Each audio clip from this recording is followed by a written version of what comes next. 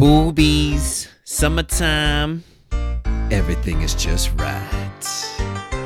I just got back from a flight. I was in Copenhagen, and I have a new theory. Copenhagen, Denmark, one of the nicest cities I've been to, an example of Scandinavian excellence. And I've got a theory. I think the higher the quality of life, the more bare breast that you'll see on a summer day. And in Denmark, walking along the river, the middle of the afternoon, it was very bright. There's a wooden kind of promenade that you walk along. I was staying at the Marriott, and a lot of people were sunbathing. It was just packed with people trying to make their skin go from white to the preferred color of red. That is the Danish color, just like their flag. That's what they're trying to look like over the summer, is to just get nice and red. And I'm watching them get red, and the people they're so relaxed, they're having so much fun. Voted, I think, the happiest country in the world. I said that before. And you really get to see it when you're watching them sunbathe and gather their renewable energy. But the amount of bare boobs I saw was just crazy. I mean, the first time you see it, you're just not used to it. Because in the States, it's not like you just do bare sunbathing everywhere you go. They have like little sections where you go, oh, this is a nude beach. But just in the middle of the city, along the water, you're just walking along. You're like, oh, those are boobs. And then you're walking along again. You say it to yourself. You don't say it out loud. And then you see it again. You're like, oh, boobs. And then by the third time, you're like, yeah, boobs. I was desensitized after the third pair of boobs. And I thought, why not do this around the world? Just one day out of the year, every country just decides that women, it's okay for them to bare their breasts. And men will just become desensitized. I'm pretty sure it would lower the amount of assaults that would happen. Because men, it would just be like, boobs. We don't care anymore. I mean, but the first few women, they'd have to take one for the team. But the rest, you can just walk around. It's no big deal. After a while, it's like, it's boobs. I think I saw maybe like 40 pairs of boobs. It was brilliant. It shows you just how liberal of a city and a country that is. And an equal society where women just feel like, you know what, I can show my bare breast just like any man can. And there's a lot of men that do that, especially here in Estonia. Dudes just will not hesitate to just take off their shirt. But it's not like the Viking bodies that you saw in Denmark, where these men were just trying all hard over the winter to get their bodies in shape so they can strut around and show them off, their little Viking chests and whatnot. In Estonia, a dude will have a gut, some Russian guy with a gold chain and his shirt open, and he doesn't care. And he's checking out the women too, like, who's going to make a good wife for me? With his giant gut just jiggling. No shame at all. No body shame, which is impressive. I think that everyone should have that level of confidence. He doesn't give a shit. But it was nice to be in Denmark and see what the pinnacle of human society can be in the Scandinavian excellence that is Copenhagen. It's an almost perfect place, in my opinion. The amount of the boob to happiness ratio is definitely high there. I think the more boobs you see, the more happier the people. So that is my research, and I'm pretty sure that is 100% accurate. You should probably quote me on that. If you don't know about sarcasm, that's sarcastic. But I wonder, is it hard for Danish people to maintain this level of happiness? Like, is there pressure to be happy? Because these happiness surveys come around and they interview 2,000 people. Do they feel like they have to, I have to make sure that I say that I'm happy because I don't want, that's my best Danish accent, I don't want to make sure that they take down I don't want other people to think that I'm not happy. I don't want our country to be second to Finland, so I'm going to lie and make sure everyone thinks that we're happy. However, I read in this book, The Almost Nearly Perfect People, that Denmark has the highest rates of debt, highest rates of cancer per capita compared to the other Nordic countries, but also the highest rates of trust. There was a study that they did where they left 40 wallets on trains throughout the world, and in Denmark they couldn't even leave the wallets because people would start running after the person, the scientists, if you will, who left the wallet, because they have just high rates of trust. Everyone's equal, and people will strive to be not better than you, but to be as good as you. That's what I notice when it comes to Denmark. They care about how they dress. So they don't want to necessarily dress better than you, like you'd find in Miami or maybe parts of LA and New York, like I'm going to be number one. That's the American way. I'm going to be number one. But in Denmark, it's like, I'm going to be equal to you. I'm going to do my best to make sure that you're not better than me. That's kind of the Danish way. And so you'll see that in terms of the way they dress and even the way they clap and give a round of applause. Like in our show, Story Party, we decide who the winner is based on who gets the loudest round of applause. And for the life of me, it's so hard to get them to clap louder for one other person than the other. I was like, all right, clap for your favorite, and then just the equal amount for everyone. In Denmark, we're all a winner. Everyone's a winner in Denmark. But we had these two Norwegians tell stories at the show. And Denmark has a lot of expats, some of them coming from Norway and Sweden. And these two women were very much different, but the only thing they had in common was that they're Norwegian, so they kind of shared the pain that is being from Norway and being in Denmark. And the languages are similar, but it's still hard for them to make friends because once they find out that you are Norwegian, many Danish people, at least in the service industry, especially when you're trying to get served, will just switch to English.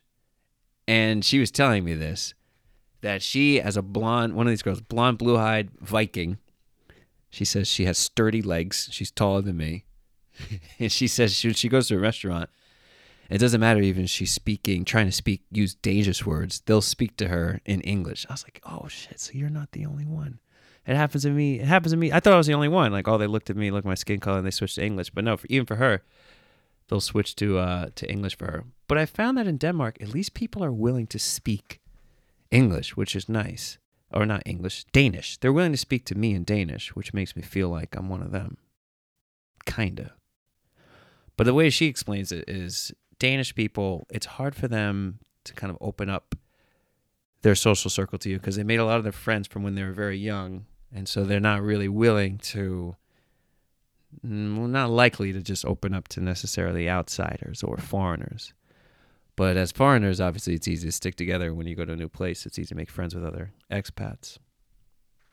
She calls it, and I love this, she says, Denmark does have problems. It's a great city, country, great place, but it does have problems with racism. She likes to call it hygge racism. So hygge is a word for coziness and warmth and friendliness. And she says Denmark has a version of racism which is like hygge racism. Like it's cozy, it's welcoming racism.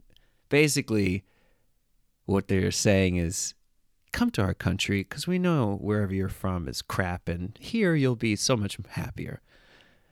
Even if you're from Norway or Sweden, come to Denmark, and we welcome you because, we're much better than Sweden in Norway.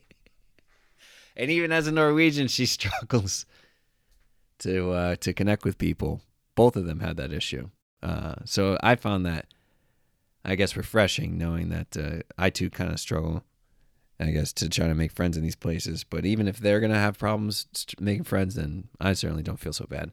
And the languages, although similar, are different enough that if you try to come speak in Norwegian in Denmark, they'll just switch to English, which is so sad because I thought that at least I could learn Swedish, and apparently that's one of the most easily recognizable languages throughout the Nordics countries, Scandinavian countries, but it does not. And there's this rivalry between these three places that makes me laugh. Like every place feels like they have the Viking roots, Viking heritage, but Norwegians feel like they're the most Viking of the Vikings. Sweden feels like they're the most Viking of the Vikings, and then Denmark, which ruled Sweden and Norway, they called it, it was a union between the two, but Norway's like, no, you ruled us, and they're all angry, and Denmark's like, we're the most Viking of the Viking. And I just laugh because it's like you guys are just trying to say that you're the group that was the people that raped and pillaged and enslaved the most, Yeah, that was us. So I wonder when being proud to be a Viking will go out of style, They're trying to cancel all the historical figures in the U.S. and the South that were once seen as signs of strength, but now they're realizing that, well, maybe it's not a good idea to have a statue of a former slave master / Southern general. I wonder if the Vikings will ever go that way. I don't think so. It doesn't seem like it because Denmark is so proud of it. Even on the crosswalks in Aarhus, you see a little man and the traffic lights in the light that kind of tells you when to walk, the little figurine. So for them, they literally have a Viking with a shield and an axe. So maybe Viking, maybe it's the right thing. I think so. Why not? Who knows what they really did back then? They did some bad things, but they did some good things. But no one really knows. For all you know, they could have been the nicest people in the world. And then maybe that just the Netflix series is what's warping you. So don't watch so much TV. That's what I'm trying to say. But I fell in love with this place. It was clean. The architecture was beautiful. The people were quite nice. And I just thought, like I always do, what if I lived here? Would I be any happier? And then I landed back in Tallinn, and I realized that Tallinn is still the right place for me in Estonia. Because although it doesn't have as fancy promenade, and the people don't care as much about how they dress, and the buildings aren't as fancy, Tallinn is doing good for itself. It has one thing that I think Denmark does not have, and it has authenticity. It's got that level of authenticity that you'd have after you were ruled by the Soviets, and then the Danish and the Germans before that. And then now you just don't give a fuck. You just don't care what people think about you. And I noticed that as soon as I was getting off the airport and going into the terminal, there was this Russian woman who was waiting to clean a plane. And in Denmark, kind of people have that kind of almost like American vibe of terms of just like, oh, hi, trying to fake it. Hi, how are you? Hope everything is good, But she's just standing there holding a trash bag and just looking up all the people coming down and just staring at them like, who the fuck? With this look on her face like, who the fuck is this guy? And I smiled at her and she did not smile back. And I thought, so good to be back in Estonia, where people just don't give a fuck how you feel about them.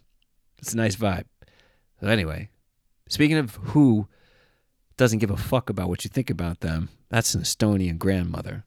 And this song is actually a song about Estonian grandmothers who really don't give a fuck what you think about them. So it's almost like if Cardi B was an Estonian grandmother. Here you go. See you next week, as I am going to be in Cologne for August 5th, 6th, and 7th. So if you got any friends there, tell them to come to the show. I'll talk to you later. Peace. I don't give a kudat like no other, cause I'm a badass SD grandmother. 10 bags in hand when I come out the stove. And no, I don't need you to hold that dough.